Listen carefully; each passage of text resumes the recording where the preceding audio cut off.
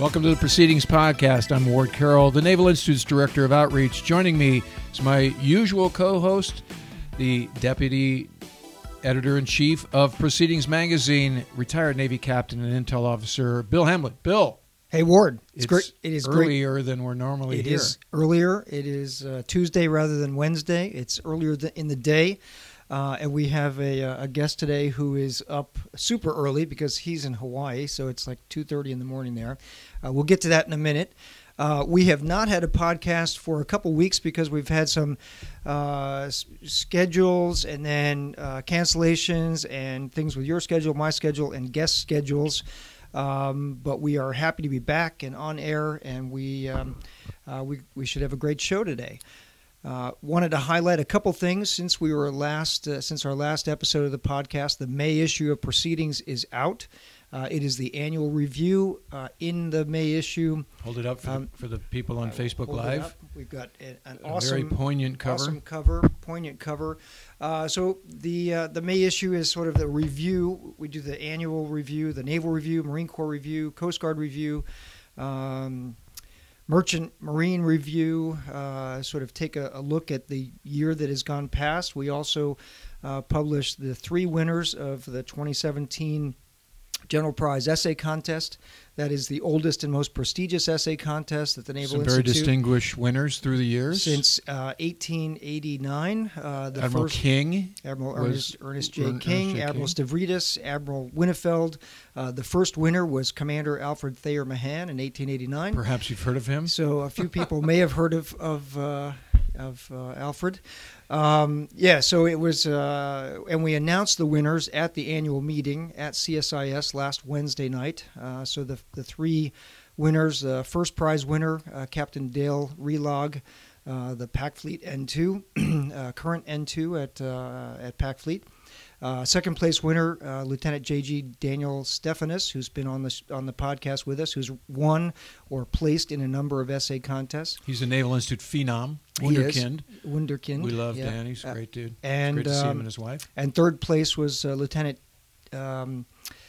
Cordial, Brendan Cordial, who has also been on the podcast and written a number of things for Proceedings. And so you're seeing the pattern here, everybody? Yeah. Right often.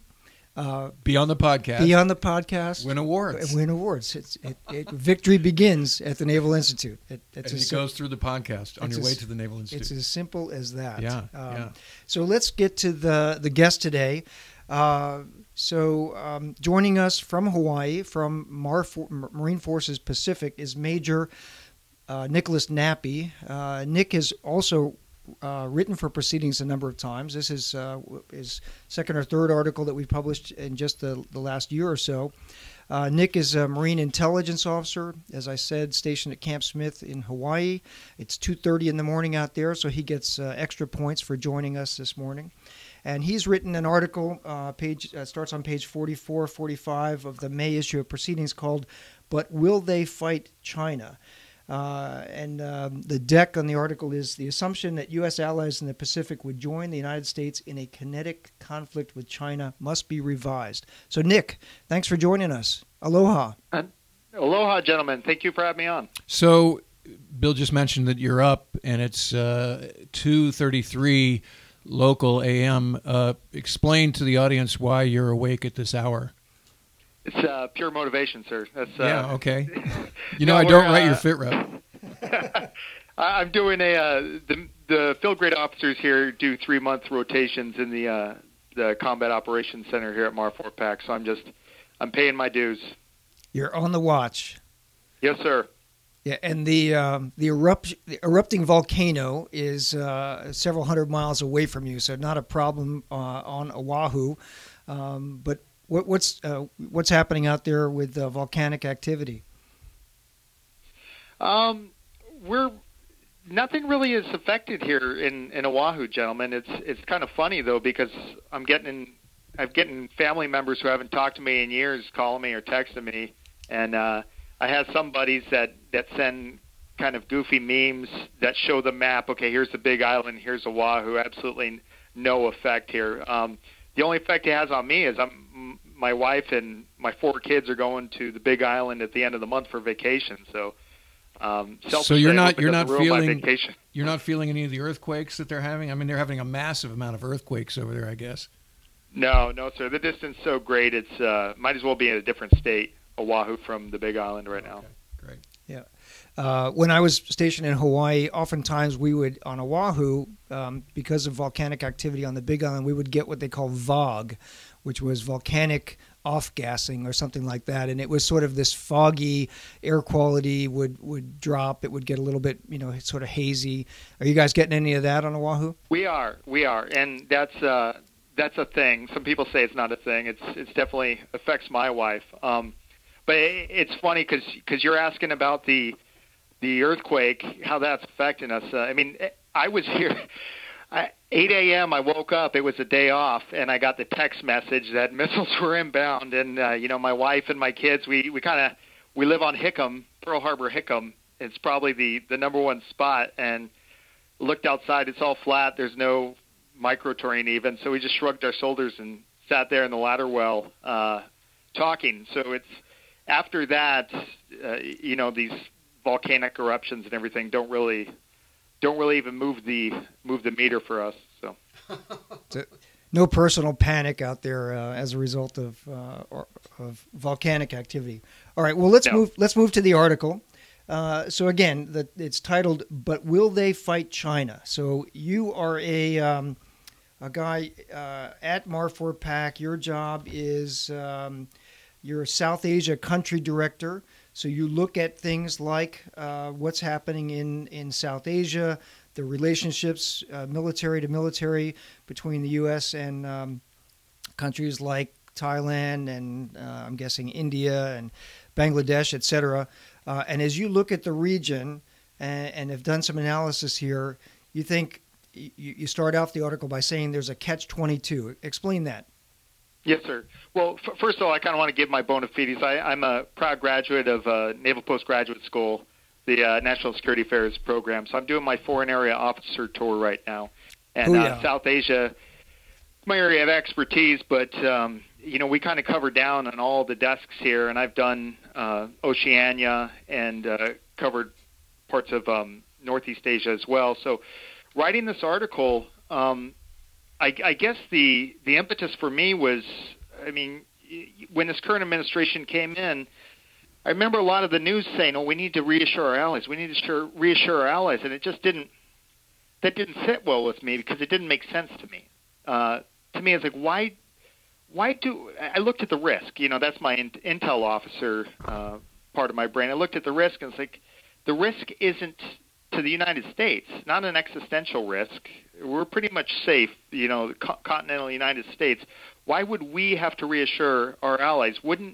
If the allies really felt China was a threat and they were worried about us, they should reassure us.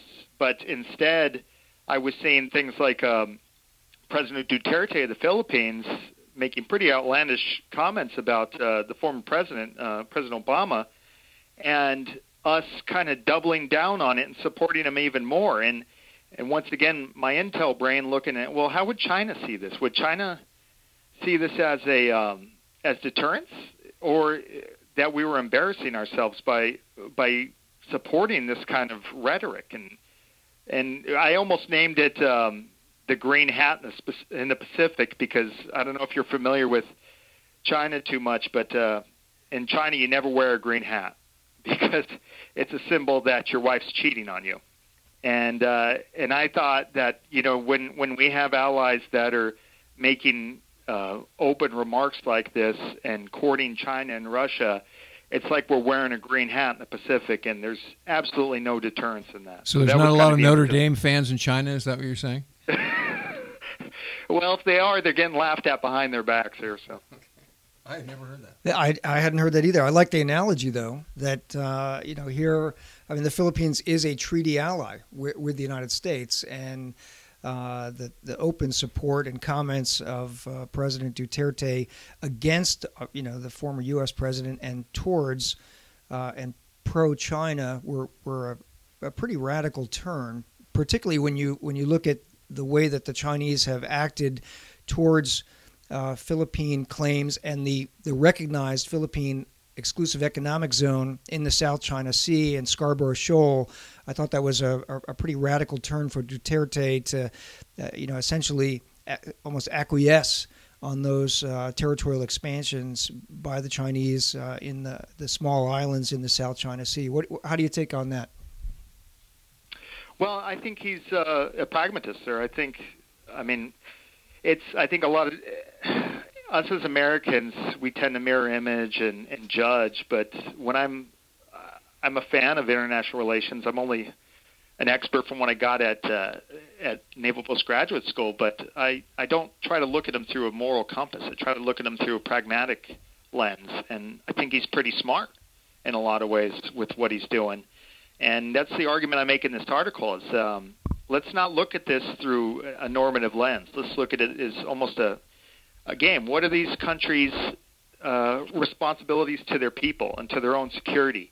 And let's realistically look at it. If this went to blows with the Thucydides trap, if it went to blows with the U.S. and China, what would be the best move for the countries? And I think a lot of our 5 treaty allies in the Pacific, we're talking Japan, South Korea, Australia, the Philippines, and Thailand. They have different interests, and I think only really the safest one that you could bet would back us is Japan. All the other ones are either a toss-up or open game for bandwagoning to China. So let's do a further breakdown country by country because yes, you've set it up very nicely. So let's start with Australia, and if you could do a little Tom Clancy, August Cole sort of scenario setting. Let's talk about the cause and effect. Is it a hot war? Are we sort of playing chess and we're at a check or checkmate sort of scenario?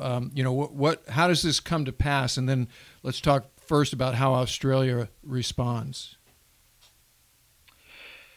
I'm not creative enough to make a story okay. on the fly. Well, then skip that part and just let's talk about Australia. As you outlined in the article. Let's say a freedom of navigation ops goes awry, and that starts it all off. See, you're creative. That's a fantastic scenario. There okay, you go. Well, don't then sell that's yourself the scenario short. we'll go with. Australia, they're historically fantastic allies. They fought with us in pretty much every war we fought in this last century. But they are heavily invested with China. China's their biggest trading partner. A few of the things, I wasn't smart on all these countries. I had to do a lot of research for this paper. And one of the things that interests me about China is, we have the Marine Rotational Force Darwin there in the last couple of years. And in 2015, they leased the port of Darwin to China for 99 years. So it's kind of a Darwin's got a Janus aspect to it. It's a little. I'm trying to think of a more polite term for two-faced, but it's 2:30 in the morning here, so I can't. It's duplicitous, slightly, but it's not. Once again, I don't look at it as through a moral compass. I look at it through a pragmatic one. It's a smart thing to do. They're sort of hedging their bets. So, what's the proximity of that port to where the Marines are located? It's there. They're in Darwin. Co-located. Yeah, pretty much. Yeah. Because I have a classmate whose son is a Marfor guy now, but when he did his first infantry tour, he was in Darwin, and he hated it. Yeah. I haven't been myself. I heard there's a lot of animals that want to kill you there. Yeah, but, that's what he said. Yes. Another thing that interests me about China too was their white paper. I think their 2016 white paper. It's their version of their national security strategy. If I can, it's analogous to that. They mentioned if you do the Control F on it and did United States, you see over 100 entries, and they say that their core defense goals are freedom of navigation and freedom of commerce, and that they'll leverage their relationship and an alliance with the United States. But when they talk about China in that 2016 white paper, they never even show China as an adversary or a threat.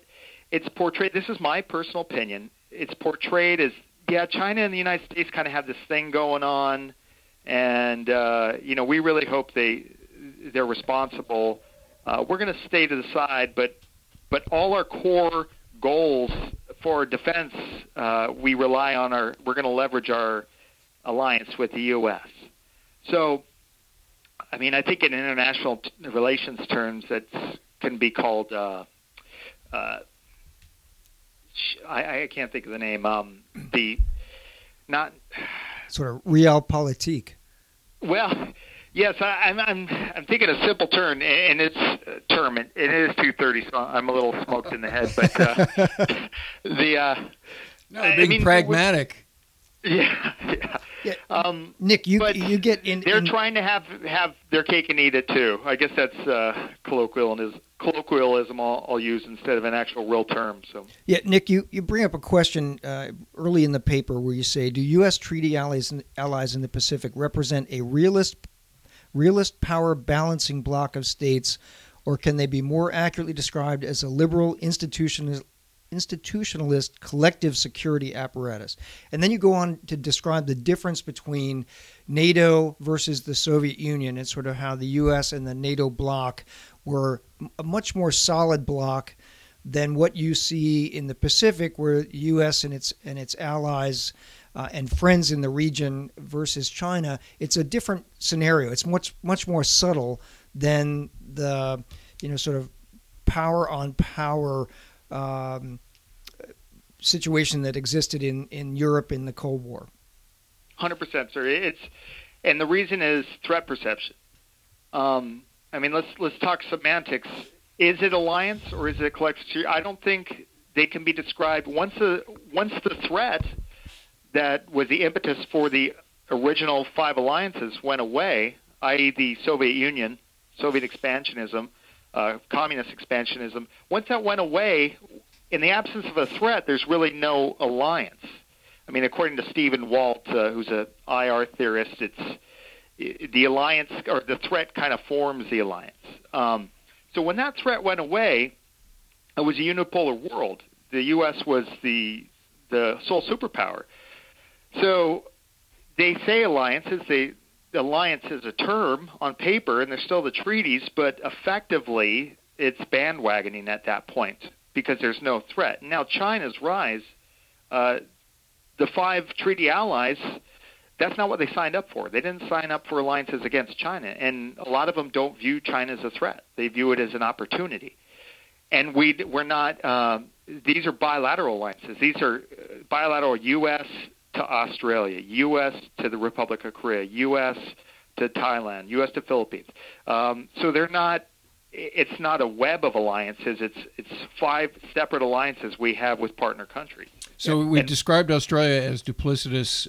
To get back to the country-by-country piece, how about Japan? You mentioned that they're the only true ally we had. How does that play out specifically? So let me just go back 1 second. So duplicitous is such a really harsh sounding word, and I love Australians. I work with Australians. I wish I hadn't used that word. Let's just say they have some converging interests. Yeah, agnostic, I guess. Is it, okay, not duplicitous, right? That's got a little bit of a yeah.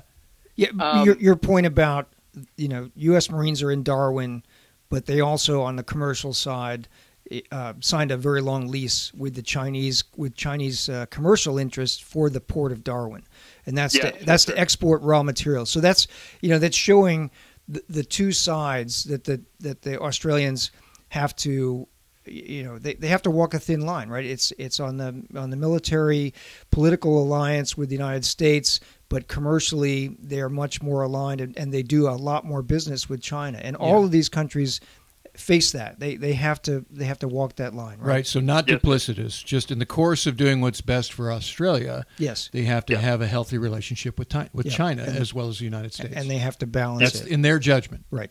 Yes. Yeah. Okay. Yes. So we strike duplicitous from the record. We do. yes, sir. I'm blaming it on the.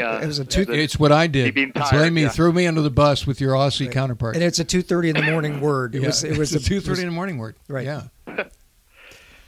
So Japan, Serge. I think Japan is probably our most reliable ally in a scenario like this because they would have the most to lose. You have the historical animosity is a huge factor, and the proximity, and also the in 2010 the tensions near the Senkakus that came to head when that Chinese fishing boat rammed the Japanese Coast Guard ship. So you have some tangible instances of where the threat perception from China is real, and Japan is, I think, the most unapologetic in their reaction. I mean, they changed their constitution. They're building an amphibious force, and so if it went down, whatever the scenario is, I think they're probably the only ones you could 100% count on. And they have a strong territorial disagreement with the Chinese, not only over the Senkakus, but also in the East China Sea, the territorial shelf, in the space. There's oil and natural gas in the on the seafloor, the South China Sea, that both China and Japan claim. They have overlapping claims. There's friction about those claims and how to resolve the disputes. So that plays into it as well. Yes, sir. Yeah. I also read in the New York Times this on Sunday that Japan's not loving how things are progressing with respect to the North Korea summit and whatever you would call how you characterize the détente or whatever you would say the Trump administration is doing vis-a-vis China. Are you seeing some of that from where you sit, Nick?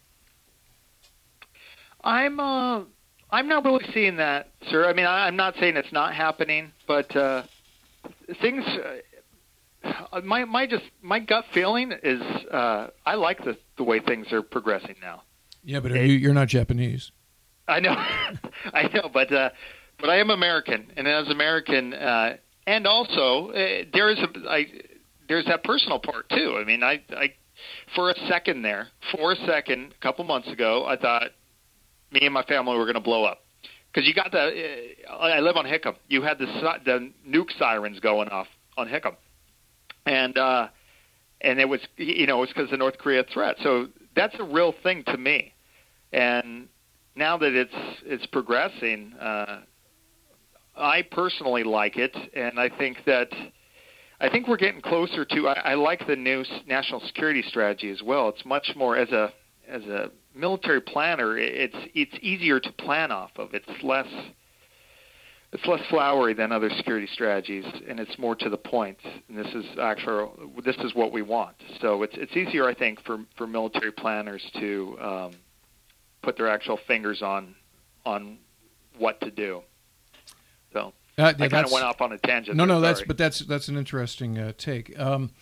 Okay, so how about let's talk about South Korea. How would they play in the if things got a little hotter?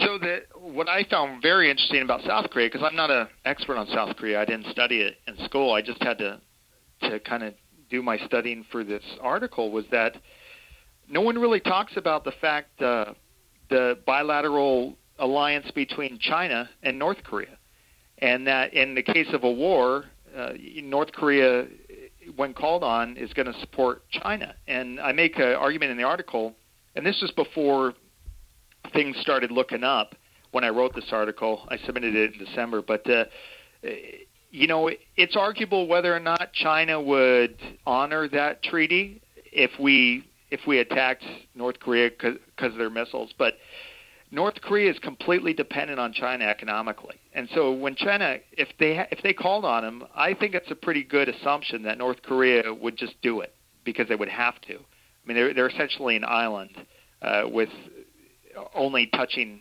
China as far as their main lifeline, and if that happens, you'd kick off a whole Korea scenario, and it would sign. Korea would not only be they would not be a help, it would be a hindrance. And I described in the article, similar to Israel in the first Gulf War, how Saddam was trying to bait them by shooting Scuds to join the war, and they kind of had that strategic patience and sat back because if they had joined, it would have blown the coalition with the Arab nations. So I think Korea, even though they're strong allies in a China scenario, it would confuse things even more. if the peninsula blew up with a north and south conflict. How about Thailand? Thailand, another interesting thing. It's not a military ally. My understanding of the alliance is it's an economic alliance.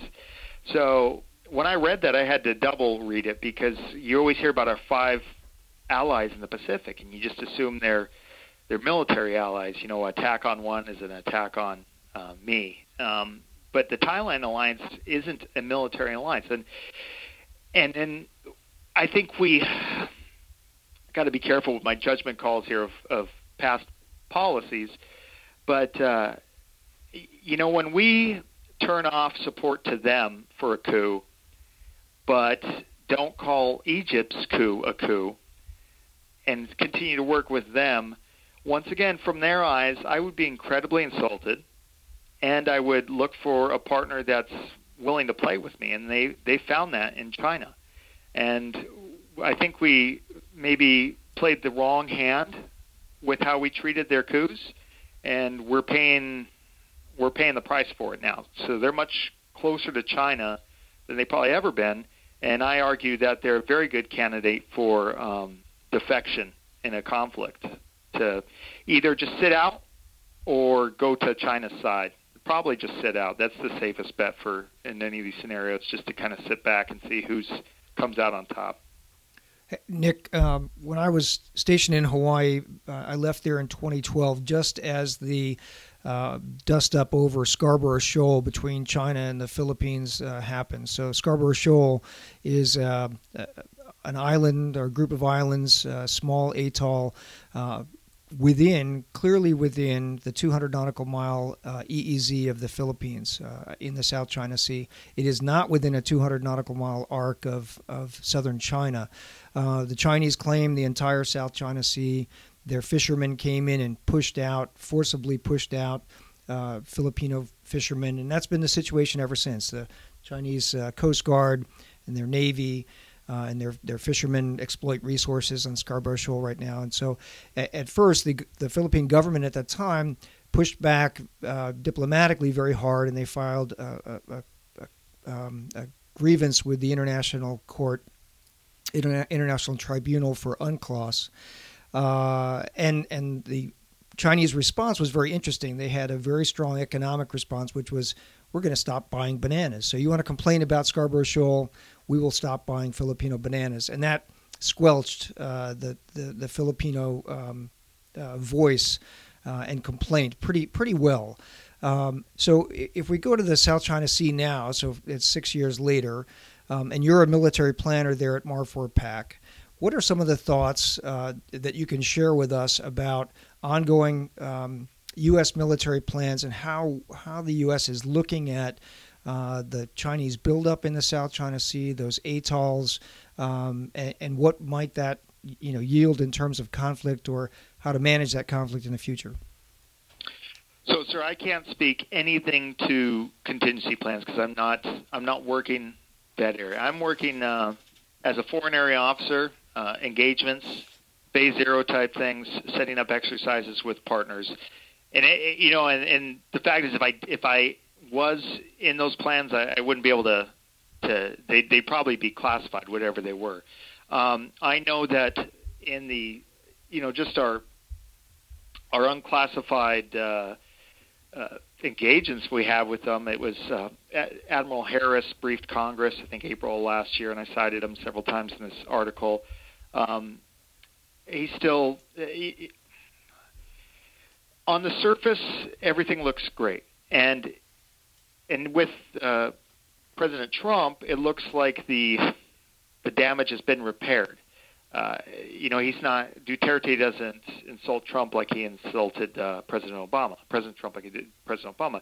However, my argument in the article is that that's not a good sign. That's a bad sign, because it's a sign of pragmatism. If it would be easier to gauge if he had a consistent response to the U.S.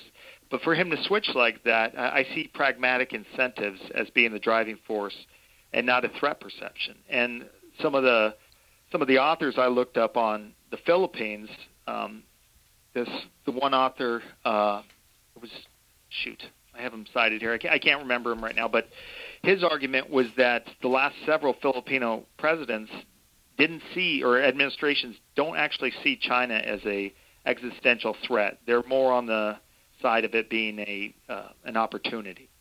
So yes, there's the Scarborough Shoal things, but and the UNCLOS decision, and you have that. But all in all, we can't.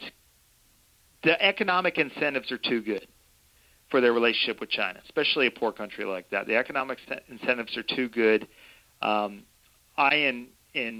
Sri Lanka, I've been heavily involved in Sri Lanka, and I've seen right there just the country slowly slipping deeper and deeper into Chinese pockets because of it's ingenious what they do, honestly.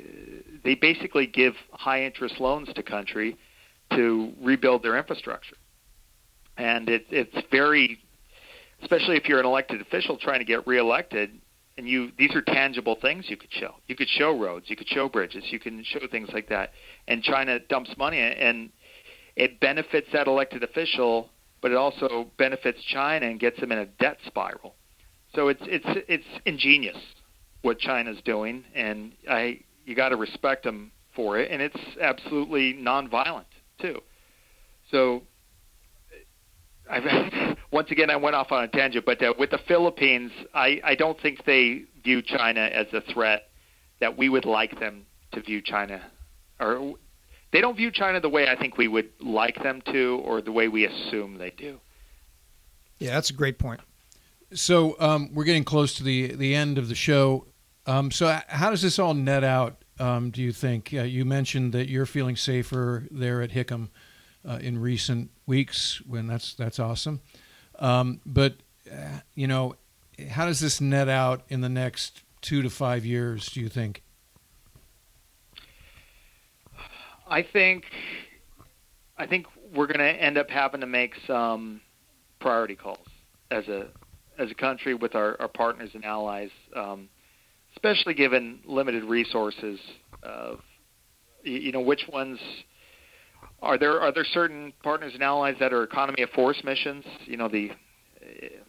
I'm sure you're probably familiar with that term. You kind of put the bare minimum in there to keep it going. And which ones should we reinforce? Which relationships should we reinforce? When you look at it, if the pacing threat is China, then we really should revalidate our assumptions on the Pacific and who would actually back us.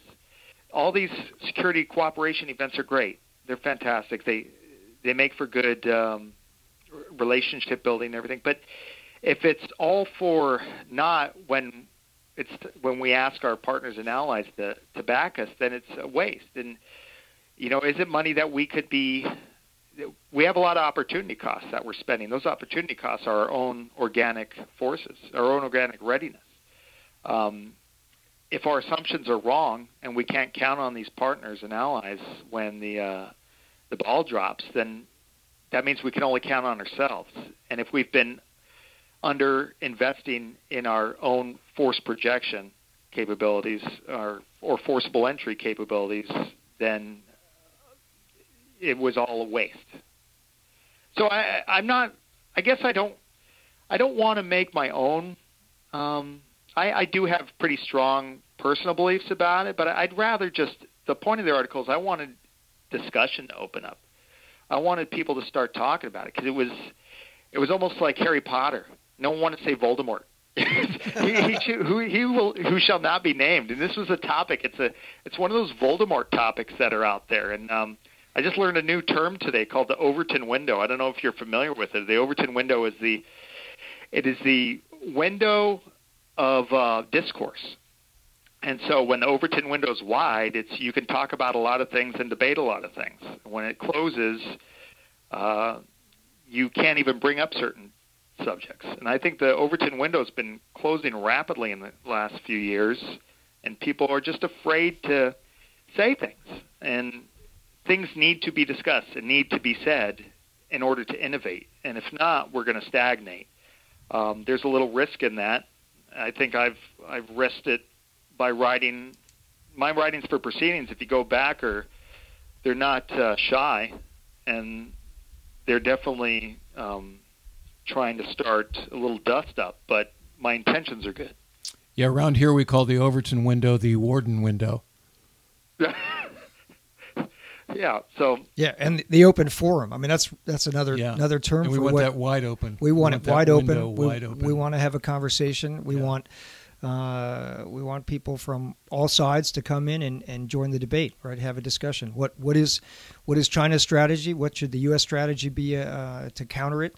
At your point about analyzing the motivations and the strength of our alliances in the Pacific is spot on and a very significant part of that discussion. Well, you mentioned that we had our annual meeting last week, and during the Q&A with our keynote speaker, who was the CNO, somebody asked, what's this that it seems like we're necking down on public discourse or the ability of active duty members to speak, out of school? And he was very specific about, look, I'm not talking about any sort of issues beyond what has always been the difference between something that's classified and something that hazards security and the open forum. And he is a very big supporter of the open forum. So if you're a person out there like Nick who has something that's bugging them, and you've been thinking about putting pen to paper for the Independent Forum of the Sea Services, which is also known as Proceedings Magazine, do not hesitate. So, Nick, thanks for joining us today. Thanks for making it make sense in terms of how that region is structured, country by country. Fantastic. Thanks for getting up or not getting up. Thanks for being up at 2:30 in the morning out there. Great stuff. Well, thank you for having me, gentlemen. I really appreciate it, and I worked hard on this. I'm glad you're interested in it. So. Oh, very interested, and it's getting read well online, and we're getting a lot of great feedback. Many people have been sending us emails and letters saying that the May issue is a terrific package. So you've got, we have a piece by Admiral Swift talking about fleet level command. We have your piece analyzing the alliances in the Pacific. We have 3 very strong award-winning essays from the General Prize Essay Contest. We have the Naval Review, the Marine Corps Review, Coast Guard Review, etc. So recommend to everyone not only the article of by Major Nick Nappy called "But Will They Fight China?" but also the rest of the May issue of Proceedings. Nick, thanks for joining us.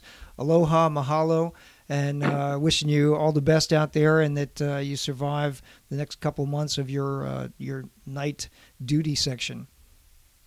Well, thank you, gentlemen. I appreciate you having me on. And I'm actually moving. I'm getting stationed at the office of the Chief of Navy Operations. I move next month. So headed to the Pentagon.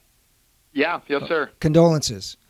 But on the good side, that means that you are close to Annapolis, close to the Naval Institute. You'll have to come visit us, keep writing Definitely. For us, and you'll be able to attend a lot of the conferences that that the Naval Institute hosts, either in Washington with organizations like the Newseum or CSIS, or here in Annapolis with the Naval Institute, the Naval Academy, and the Wood Foundation. We do a history conference in the fall, and all those things are free and open to the public, and they tend to be really great discussions and conversations. So looking forward to having you join us for some of those. Definitely, gentlemen. Thank you very much, gentlemen. All right, good luck with your PCS. Hoorah, thanks. Okay. Out here. Well, thanks everybody for joining us again for the Proceedings podcast, and remind you to read and write for Proceedings, and don't forget, victory begins at the U.S. Naval Institute.